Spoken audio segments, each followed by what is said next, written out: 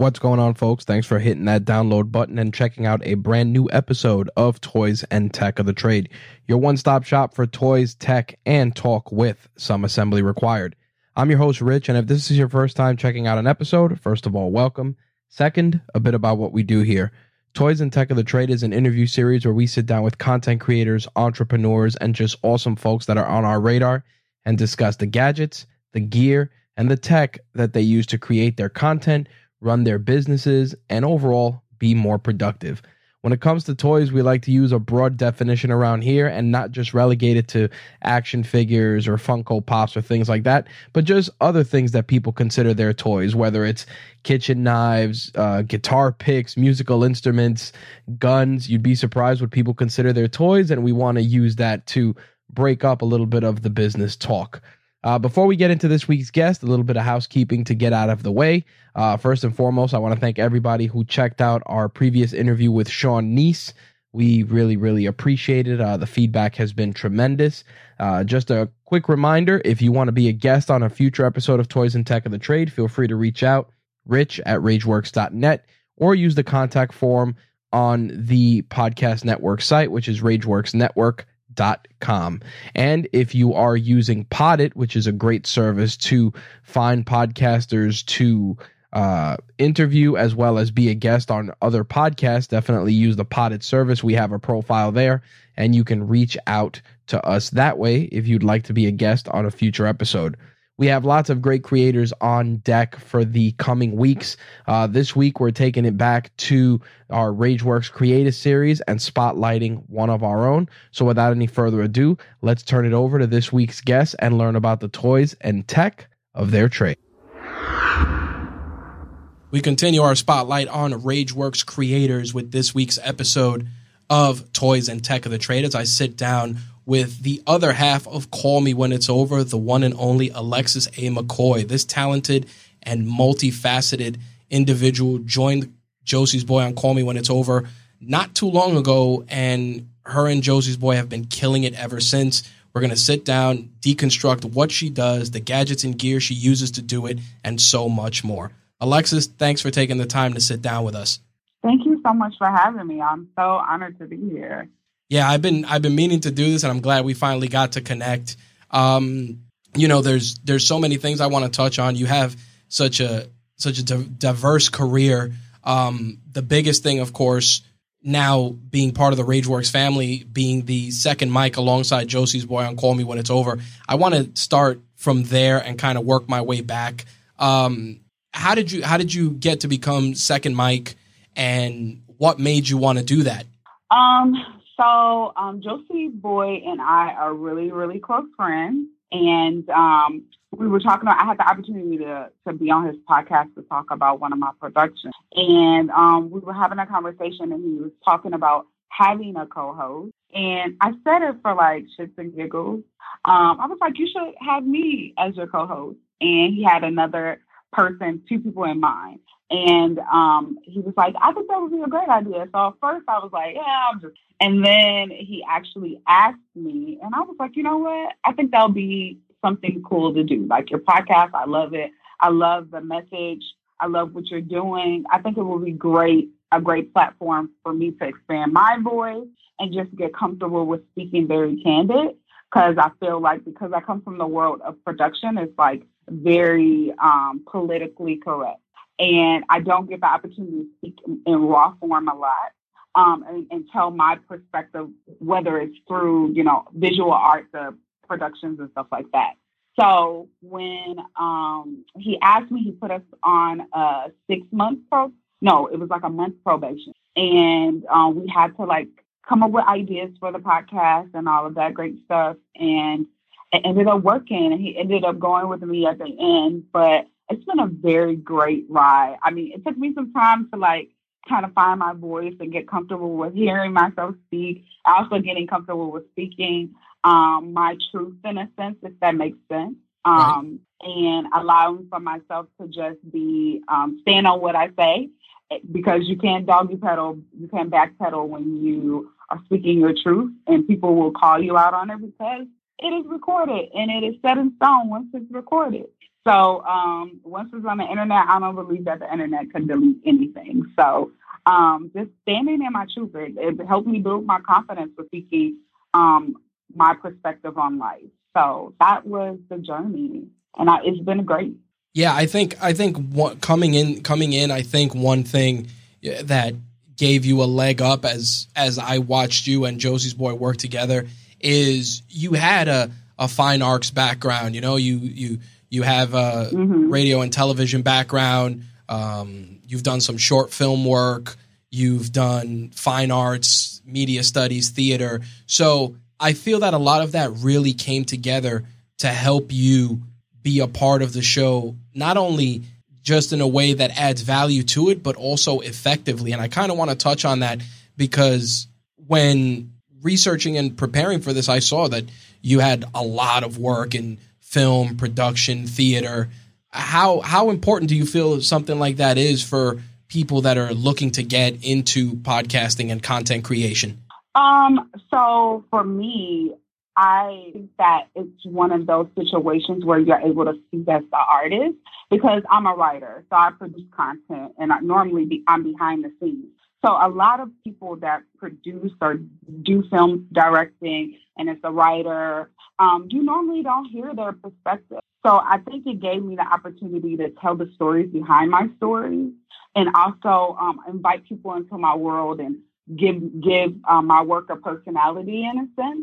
So it's been amazing, honestly, because I was able to start different projects because of the podcast and be comfortable with doing my What Motivates You Live, which you were on last month, and be comfortable with doing stuff like that, taking those ideas that I have. If I want to do live events and I know how to interview and what the shots look like when I'm interviewing someone. I know what it looks like when I'm doing it from a camera perspective, but what if someone asked me to interview a podcast? Now I know what the logistics are for that. So it helps me expand my business a lot.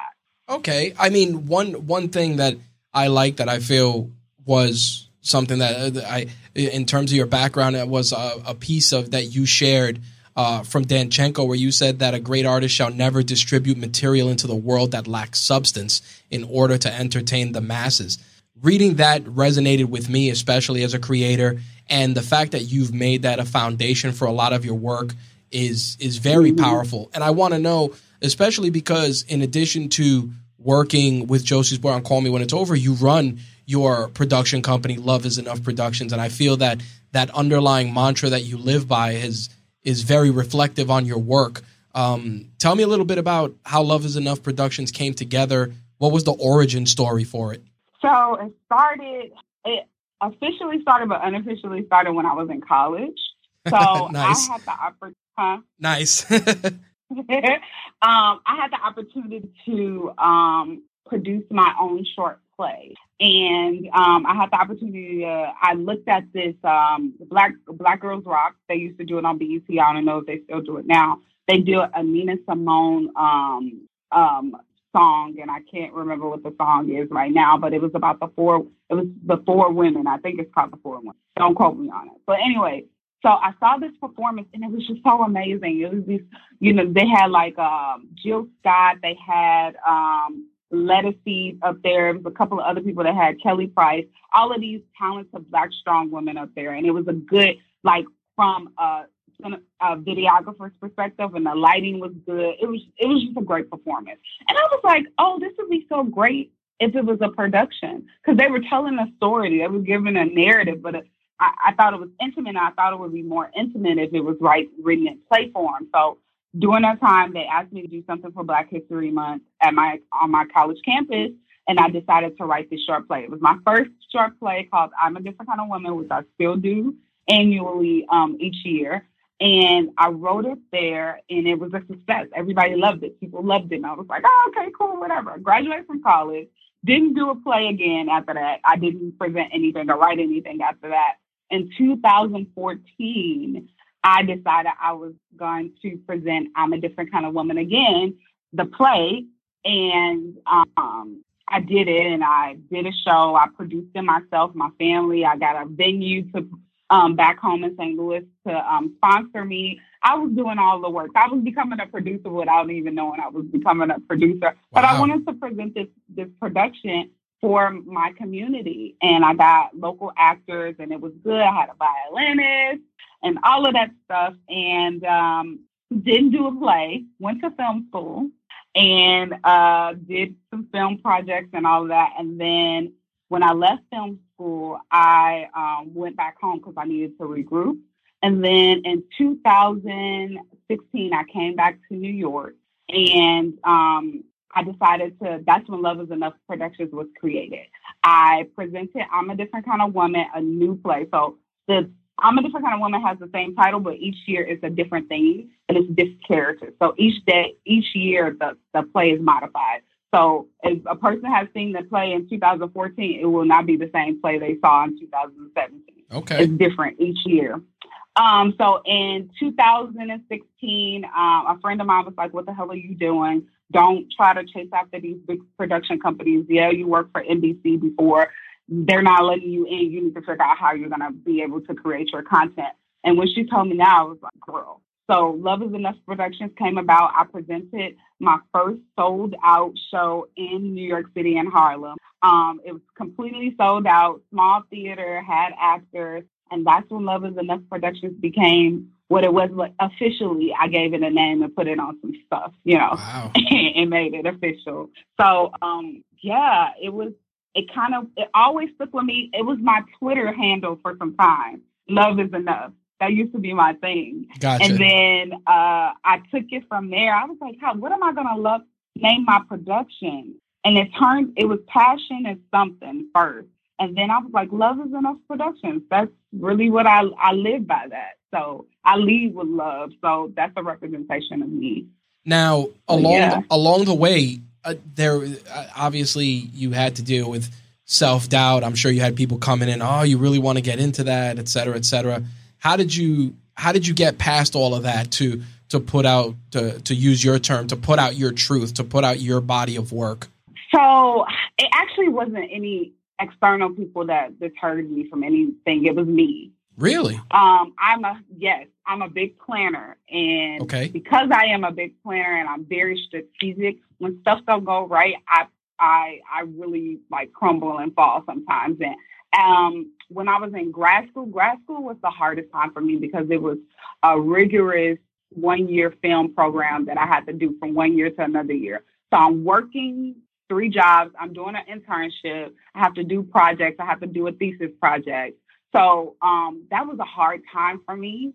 And after that process, I felt defeated because I had worked for this major production company and I didn't get hired. So I was like, what the hell am I doing? Like, I'm super talented. What the fuck is going on? Why am I not moving? Right. And it was because I was one-dimensional with my dream and what my goal was. So it was me that was deterring me from getting to the fact of producing my play or producing what I wanted to, because I had the talent. I had all of the sources, but because I wanted my goal was how I saw everybody else do it was they worked for this production company, major production company. I didn't even see the things that I had already done. So I kind of was my own challenge for a while because I had this plan. This plan was set in action and I needed to go forward with, where everybody else around me was like, girl, you got your own stuff. Like, do what you normally do. And that's basically what a friend of mine told me. She was like, you've been doing this already. What are you doing? Like, do your own thing. But because I had a plan, it was one of those situations where I was like, I want to stick with my plan. My plan looks safe, but I'm glad that, she kind of kicked me in the ass and said, girl, you got it. And I had to it took me a couple of months. I'm not even going to lie. It wasn't like she told me and then the next week I was ready to produce a play. That's a lie. It took me a couple of months to even it took me a lot of reformatting myself and saying, okay, you got this. You can do this to even get to the point of presenting the first production. So going one step further, you got past it and you reevaluated your plan. You moved forward to get that first production under your belt.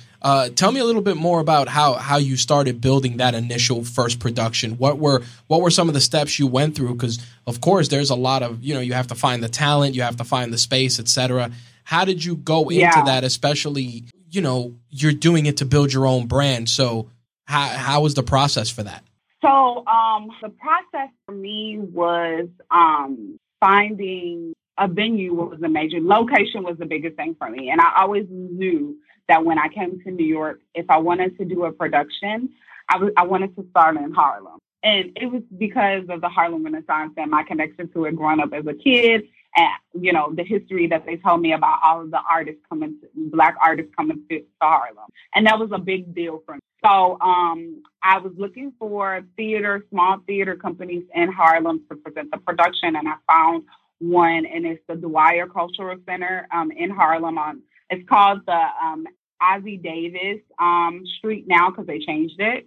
But so I found the location, and it took me, I did it like a year before the production because the production happens in March each year during Women's Month. So I did it in December, booked the venue. The person that I connected with at the venue was so excited because I was so excited about doing the play.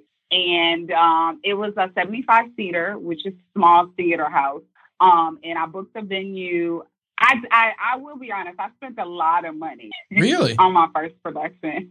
Like I spent between $2,000 to $3,000 on my first production. And that's because I was not very fluid with the negotiations in the city. I was just expecting, I was a little naive. I was just like, well, I'll just pay the money. If that's what you guys want, I'll just pay it. So for me, it was just like, I want to get my production done at any cost, whatever the fuck it costs, I'm willing to put the money down. So after I got the venue, I had already script because I was writing a script after I talked to my friend. I started writing. That's what I started doing, actually. And then I got the venue, and then I went on backstage to get my actors. So I reached out. I didn't do a subscription. You have the option of doing a subscription. I prefer for you guys to do that. But because I could not afford it, I was spending money on my production. I went I created a profile on Backstage and as a performer. And then I went through and was able to search all of the actors that I wanted. Okay. And reach out to them personally. And then I got these 4 amazing women. One person was recommended to me by a friend who did a production here in the city. And it was an interesting experience. I'm going to be honest. I didn't know. I'm from the Midwest, so I was new to the city, and I wasn't expecting all of these different personalities.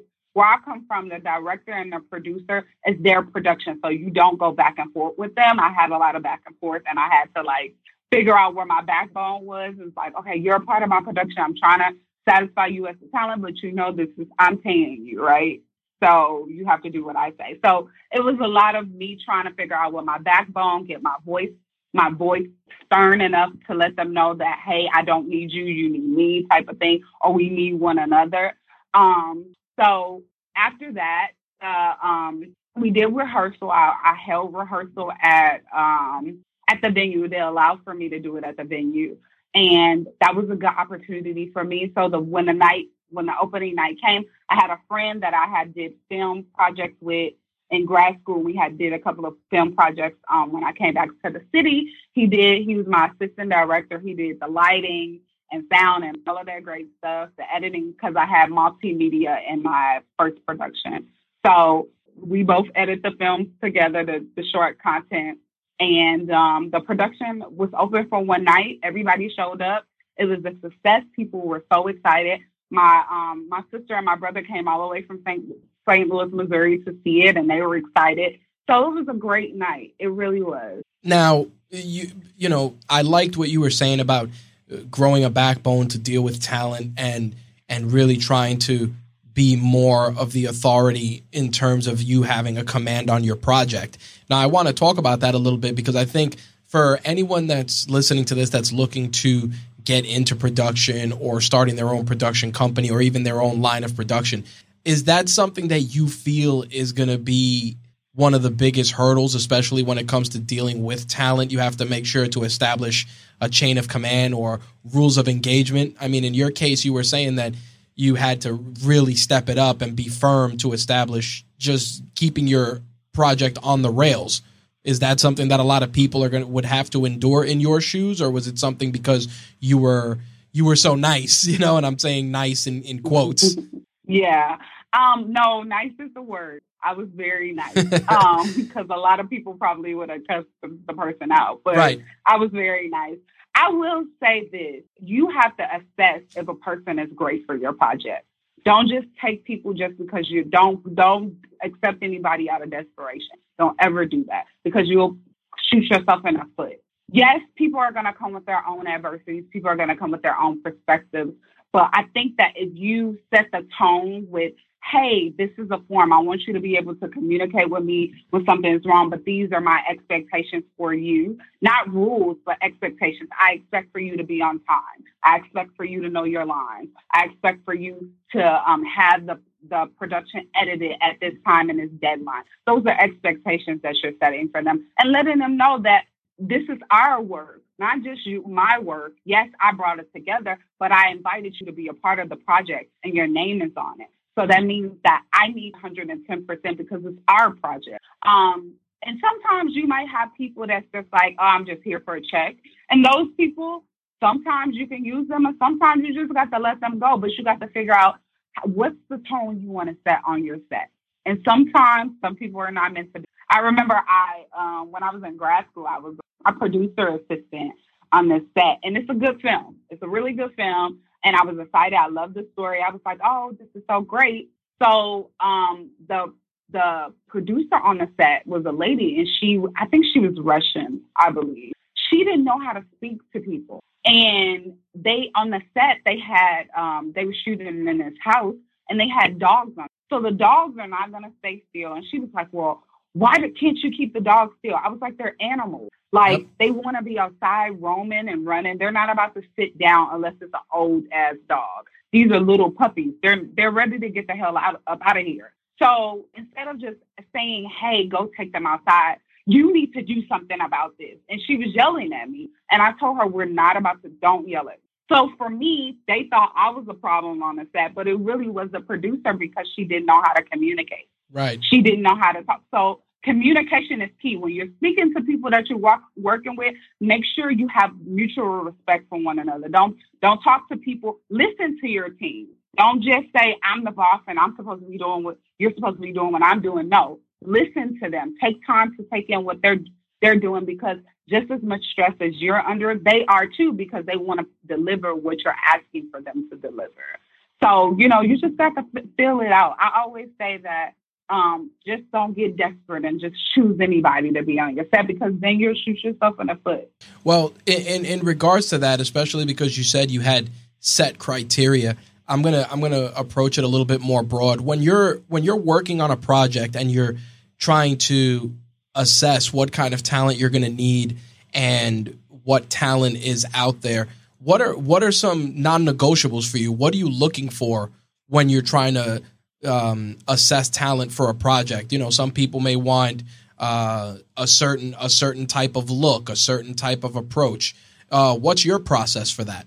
So I always go with, look is very important, because if you're the writer producer, or if you are the director or the producer, the writer normally tells you what type of look. It's written in the script. Right. So for me, I normally go, I'm kind of flexible on looks, because a person can look good and not be talented. They can be fucking horrible and look good. Right. So what are you standing around for? Like, I just don't. I go based off of talent.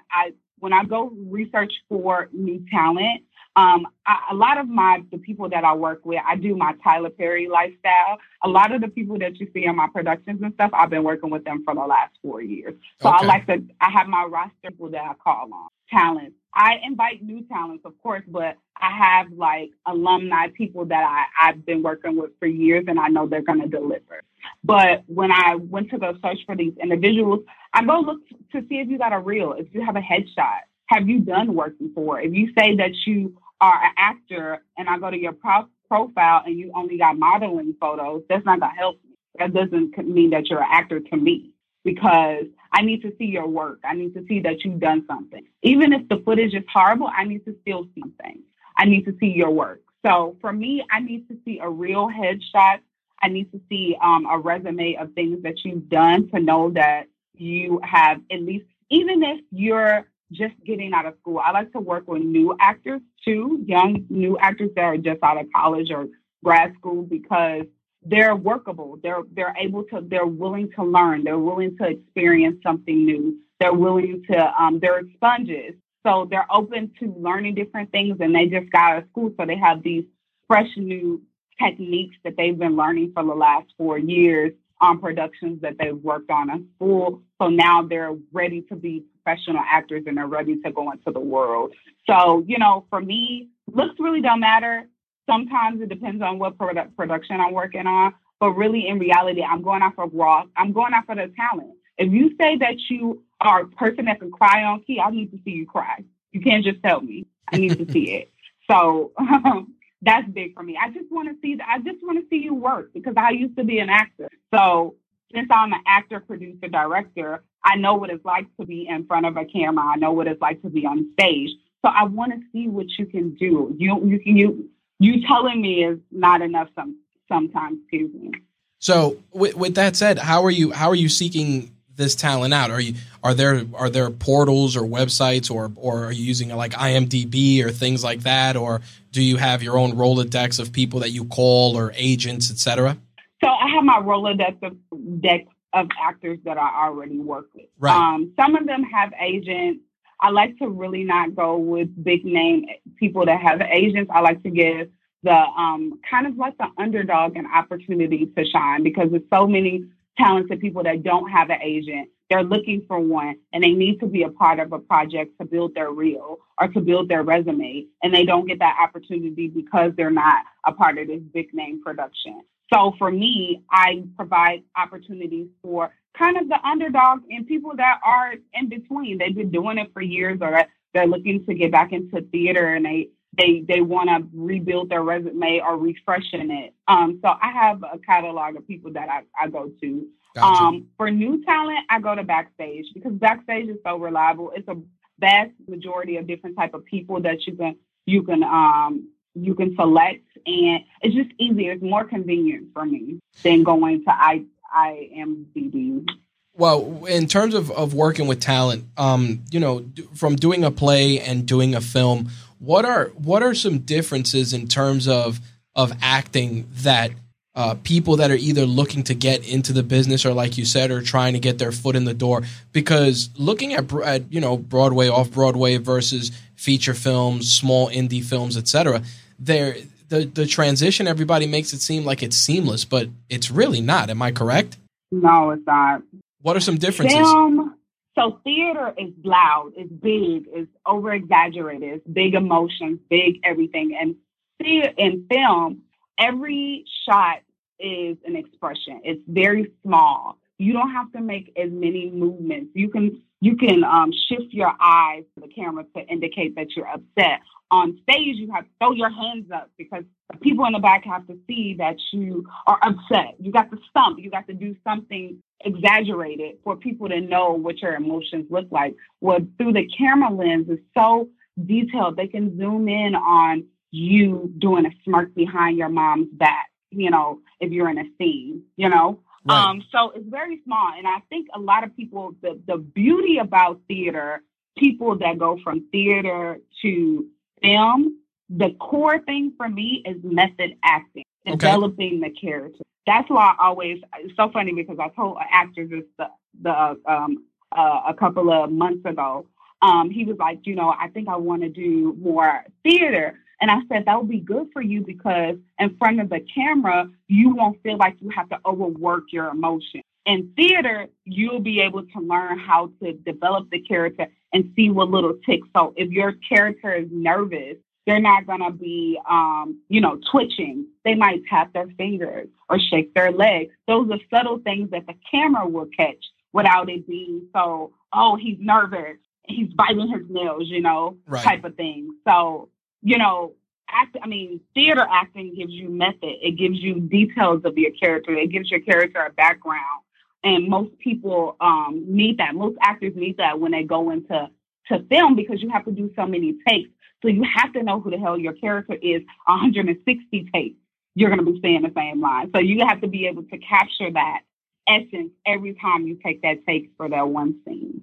I was talking to an actor on the last episode that we did, and we were talking about improv and, you know, the taking improv classes to work on your presentation and your toolkit. As somebody who does all three facets of filmmaking, production, directing, and acting, what are your thoughts on that, on improv? Improv works a muscle that most people don't know how to do. It really is a hard technique to like capture. I'm good at improv because I'm one of those people that think on my toes naturally as a person. Right. But it's a lot of people that struggle. You know, if you're looking to figure out how to deliver a line, or it really helps with the pickup. So if you're on stage and somebody drops their line, you have to be able to improv to go on to the next scene. You know, it really helps with the pickup and thinking on your toes and being able to get into a scene and get into those emotions really quickly, especially if you're in a musical. Musicals move so fast. So if you can be singing a song, dancing, and then next thing it's a dramatic scene. So, you know, improv kind of gives you that helps you transition from one emotion to the next, in my personal opinion. One emotion to the next emotion. It keeps you on your toes. It keeps you fluid. It keeps you light. It doesn't allow for you to take things so seriously. It keeps you moving. It really does. And that's what musicals, sometimes plays do. Sometimes in film, you have to be willing to go with the flow with your actor. The person that you're acting is like your co-star. That's what I mean to say. If a person is giving you an energy, if they're yelling at you, and this scene does not consist of yelling, and you come back very like calm, like you're upset, but don't fuck with me. That it's still the same emotion, right? Right. But it's a different tone. So, improv to me kind of keeps you on your toes. It keeps you prepared for whatever is going to come your way in a scene. Where do you draw inspiration in terms of you've been on this path? You know, what resources do you feel have been an influence in terms of how you approach production, how you approach acting? You know, some people, they draw from like Quentin Tarantino, or they'll draw from like Marty Scorsese. Everybody has like that one person whose style kind of resonates with them when it comes to their own body of work. Do you have someone like that, or a group of people, or just talents for different aspects of your work? It's so funny that you say that. Like, I don't have a specific person that I follow. Okay. Like, everybody has a director that they follow. For me, all different art forms inspired me. One in particular that inspired me at the beginning of my career was dance, because I started off dancing when I was younger, and I just love the stories that your bodies can tell. Like when somebody choreographs something and it's a powerful piece, and the words of the song is so powerful, and you're able to see the story conveyed in the movements of somebody's body. That was powerful. I mean, I just loved it. Another thing that inspires me is everyday people. I'm an eavesdropper. So I eavesdrop on people's conversations. Like my friends tell me their situations. I use those in my stories. If you're my friend, God forgive me, and, you know, may the Lord be with you, because you probably seen your story projected on stage. Interesting. So for me, everyday people really get me, because I feel like in this world that we live in, media and performing arts in general, and television and the industry in general, it makes us as people seem so far away from celebrity, and we're so far away from on television, and we're so far away from what's in a movie, when in reality they take from us. So why not bring the reality to the screen and bring those real stories and say, dang, I just saw somebody arguing in the park a few minutes ago, and here it goes. Here's this movie talking about the same thing, and it's raw, and it's in raw form, which is my short film, Listen, that's available on YouTube. But it is about a couple that they both don't have, the boyfriend didn't have time. He's always running late. He has a lot, and they're not listening to one another in their relationship, and things go sour because they're both not listening. They're just talking at one another. And it happens so often in relationships, and we hear people say that, but to see it projected on television, you can look at yourself in that situation and be like, damn, that's me. Yep. I'm her. I'm him, you know? So that's real people are my real motivation for real these days. I like that you said that, and it's funny because that example and discussing the short film, and we'll put links to that in the show notes. It's funny. I over the last few weeks, I've become a big watcher of TikTok. There's a lot of creators on there that do amazing things. And there was a guy, and I definitely he was turning on his Xbox, or he was playing on Xbox, and his girlfriend or wife, she went and she turned it off while he was mid playing, and he's like, "What are you doing?" Blah blah blah. And she's like, "You're on this thing all the time, et cetera, et cetera." And he's like, "This is all I have." And like the amount of pain in that guy's voice, and it was crazy. Just because, you know, I'm a big gamer, I'm married, you know, my wife is very supportive of all of my endeavors. You know, if I tell her I'm building a rocket to go to space, she'll say, "Where are the plans? Let's start," you know. But like watching this guy have that happen to him, like I could feel to your point, like his pain. And you know, the first thing you do is read the comments, and people are like, "Oh my God, that's terrible. I wouldn't want to be you. You know, I wish that, you know, hey man, that's happened to me." And hearing you talk about that and being on the outside looking in, it's just an amazing example that even if that was scripted or unscripted, it resonated with people because it was true. Right. And it's real life. It happens every day. Exactly. It's not far removed from what you really go through on a day-to-day. And I think that's what film is getting back to. That's what media, what art form is getting, visual media is getting back to. Real life stuff. We're not the Kim Kardashians. We're not jet setting every fucking where. And we're all not in a lovey-dovey relationship. Or, you know, these love stories that they tell where at the end the girl gets the guy. Sometimes the girl doesn't get the guy. Sometimes the guy go on about his life somewhere else with something or someone else.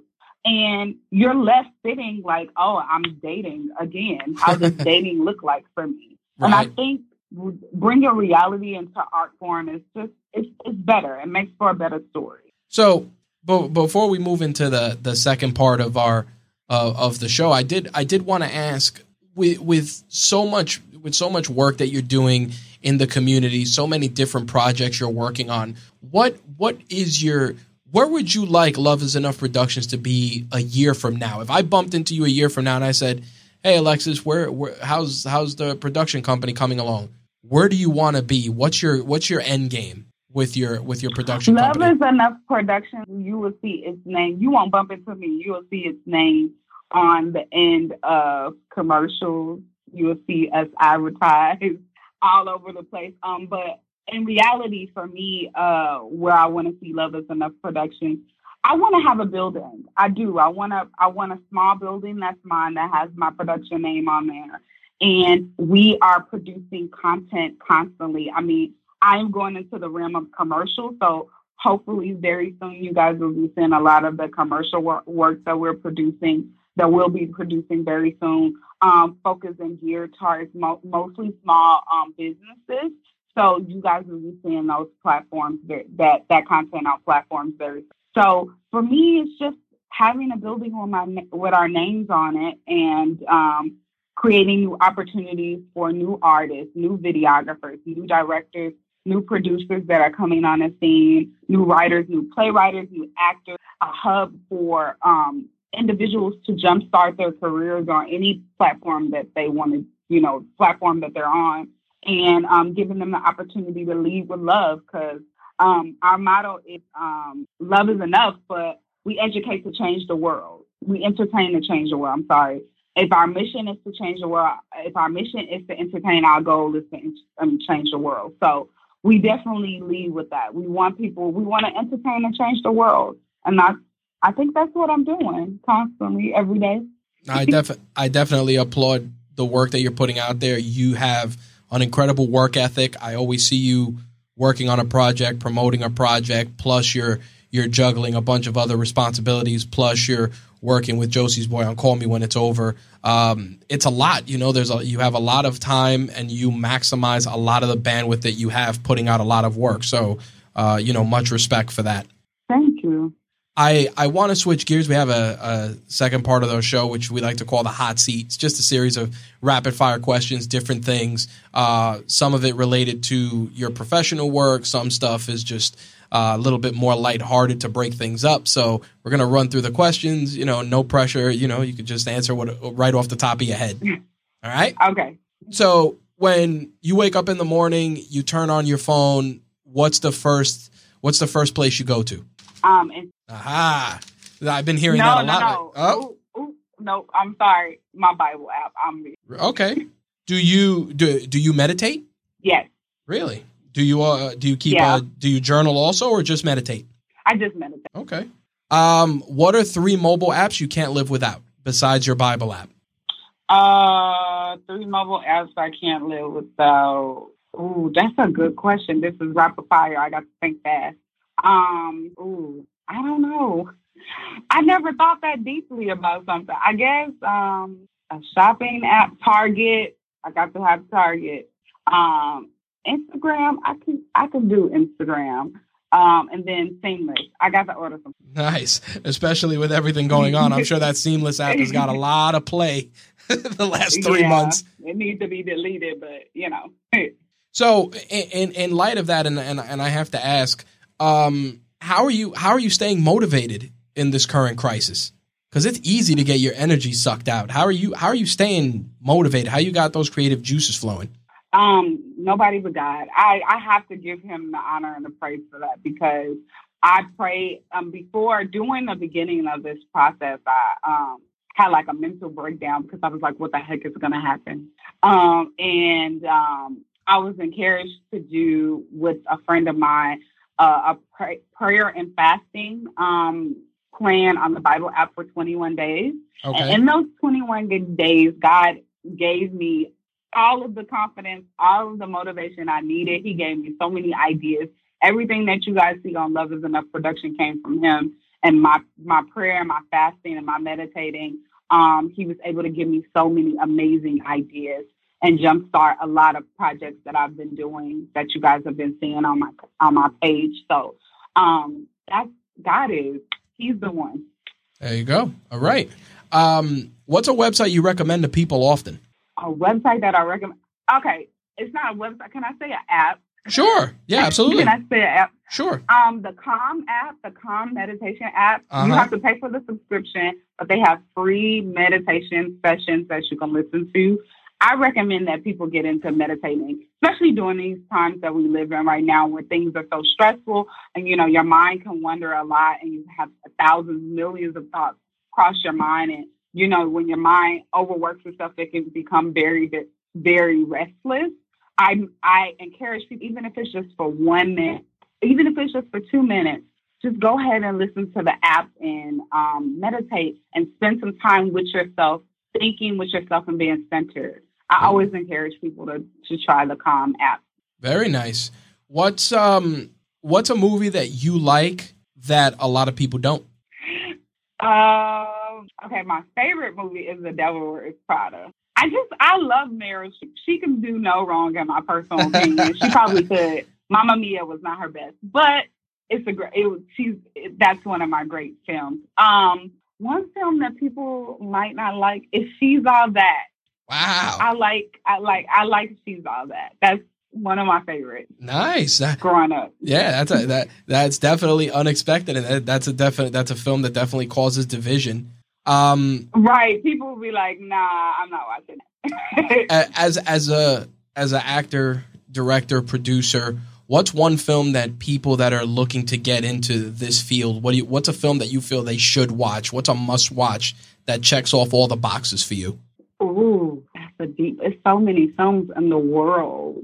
Well, what's one that comes up? I mean, we could do more than one, but what's one that you always feel that you have to recommend, that you tell people like, hey, if you want to get into this? Moonlight, powerful story. Yep. Powerful narrative. Great lead. It's just a coming of age story from a Black male's perspective, finding his identity, defining his sexuality. I think that's a good one. And also, one documentary that I would recommend, it's a documentary series, which I thought was very powerful, is Their Need for Us, or the way they see us, or not that one, not the Ava DuVernay. It's a documentary like they need us or something. They gotta have us. I think it's they have to have us. But it's a documentary about Black filmmakers and how we push forward in all of the films that we made in Hollywood, and the origin of Black Hollywood and all of that stuff. So that's a good documentary that I think is great to diversify different forms of filmmaking. It talks about European Black filmmakers. It's just a great documentary. I have to give you the exact name because I can't remember it. Okay. But that's one. And then what would be another one that I recommend people to watch? Is it Brooklyn? Is it Crooklyn? Don't quote me on it. Just skip it. I'm sorry. I'm thinking about a movie, but I can't. It's a Spike Lee movie about the little girl. They live in Brooklyn. They have the brownstone. I can't get the name. Huh. Well, you can always send it to me, and I can always put the link in the show notes. Yeah, I can't remember the name. Sorry. That's all right. Yeah, that's a good. What was the last book you read? Oh, the last book I read was Seizing Your Divine Moment. And who's the author? And The Becoming. The Becoming was actually the last. Becoming was the last, and Michelle Obama. But I don't know the author for Seizing Your Divine Moment. I just know the title. That's all right. I can find it. So I have to ask. You read Michelle Obama's book. Do you feel, especially with everything that's going on, do you feel that book was an accurate representation of her as a person? Yes. Speaking as a Midwest girl, because she's from Chicago, I'm from St. Louis, Missouri. So if you don't know, St. Louis, Missouri is only 6 hours away from Chicago. Okay. We're across the border from Illinois, so it's like right there. So for me, it was a great representation of what she is. I mean, I love Michelle Obama. One, because we Midwest girls, we come from kind of the same type of family dynamic. Mother, father, live in a house. You go to school, your parents are, your parents work, and middle class type of lifestyle. But I think the thing that I loved about Michelle Obama the most is that she had her own thing going on. She didn't come to the table with nothing and building something with her husband in a sense where he had something, then she built off of what he had. She already came to the table with something. So I love that narrative that they show about, that she told about herself, is that, look, I already had a dream. I already had a vision, and I combined with my husband and we made a dream come true for the both of us. But in the beginning, I already had a that I was writing, he just added to the story that I was writing, and all of the things that she had to overcome. I mean, like, kind of similar to her, I had like control, and she had like this thing that she wanted to do, and it was a particular way it was going to be done, and she had to lose control, even being in the White House and allowing for other people to control what she's doing physically. I mean, I think it's just a beautiful story, and the documentary was great too. So I love Michelle Obama. Excellent.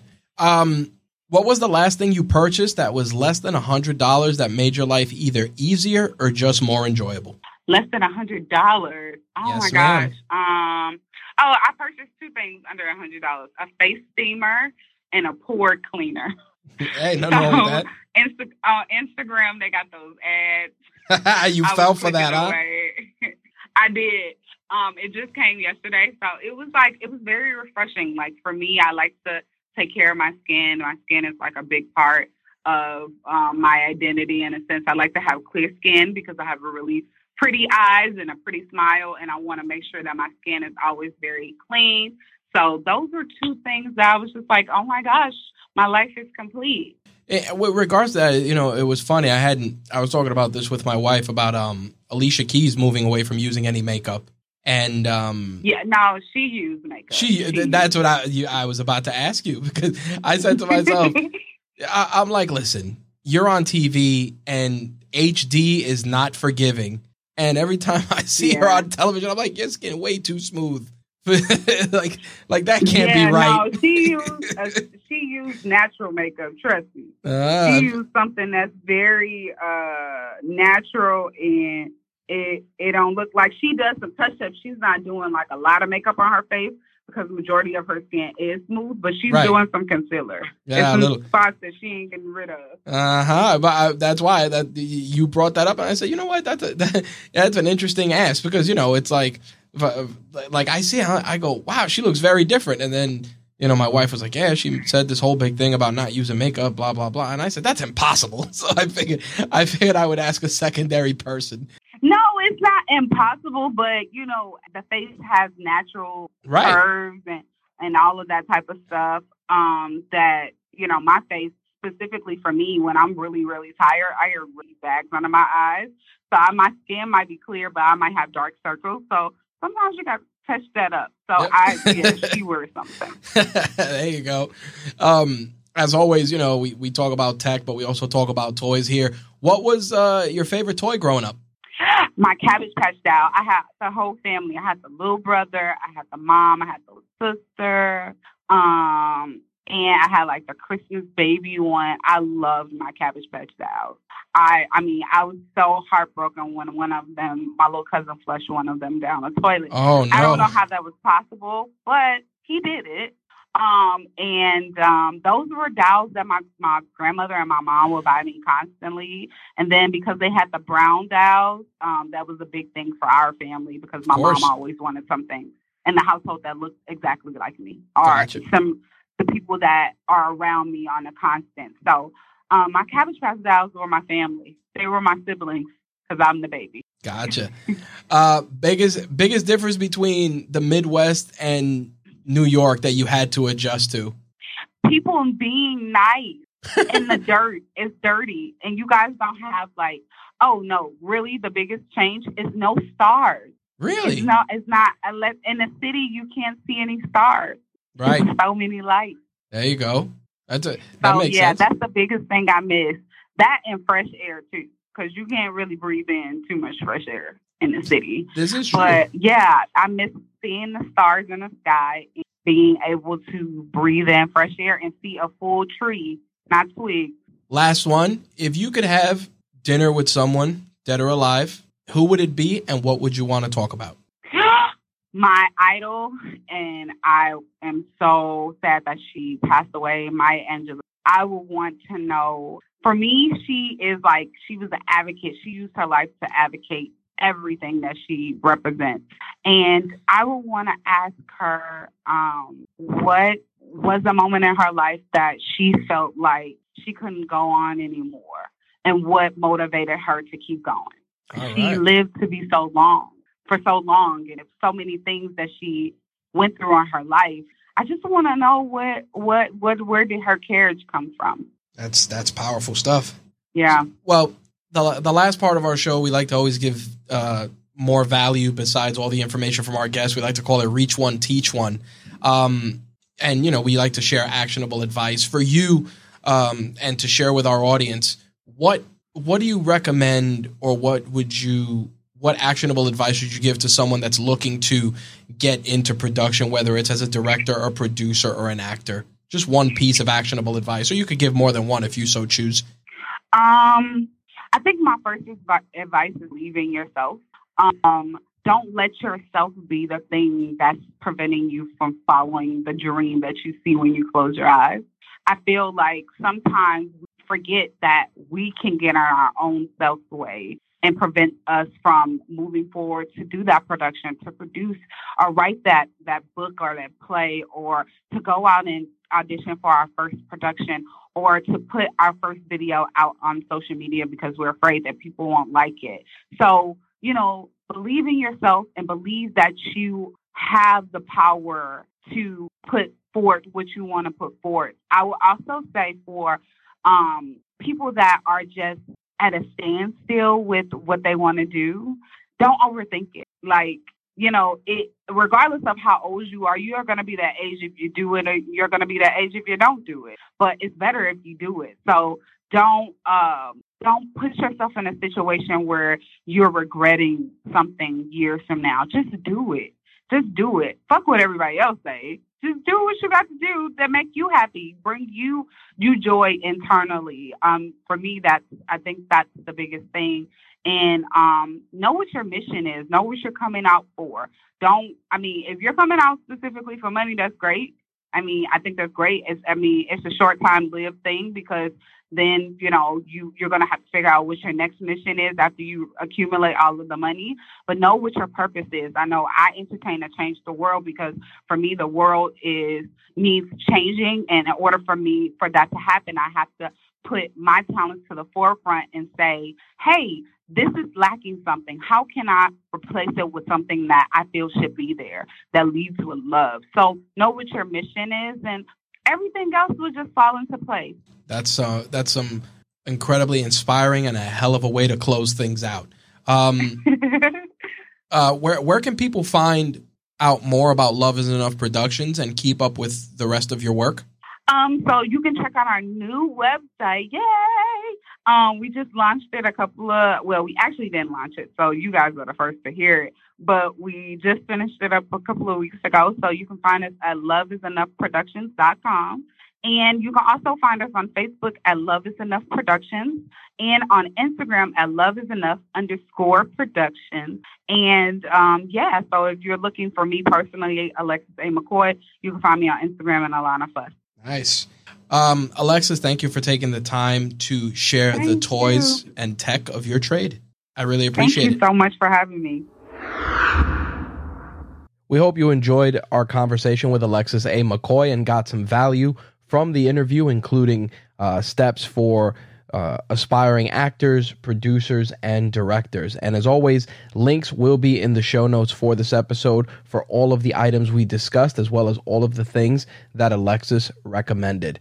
As always, you can catch Alexis alongside Josie's Boy on Call Me When It's Over, available on the Rageworks Podcast Network, and that is released usually every Saturday. So every Saturday, you can hear Josie's Boy and Alexis crush it on Rageworks' #1 Culture Cast.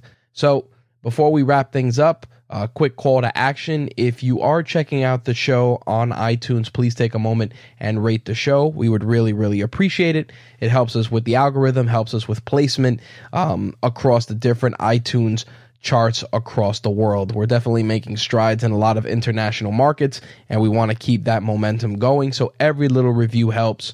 If you want to just do the rating, that's great. If you want to write a couple of sentences, we would really, really appreciate it.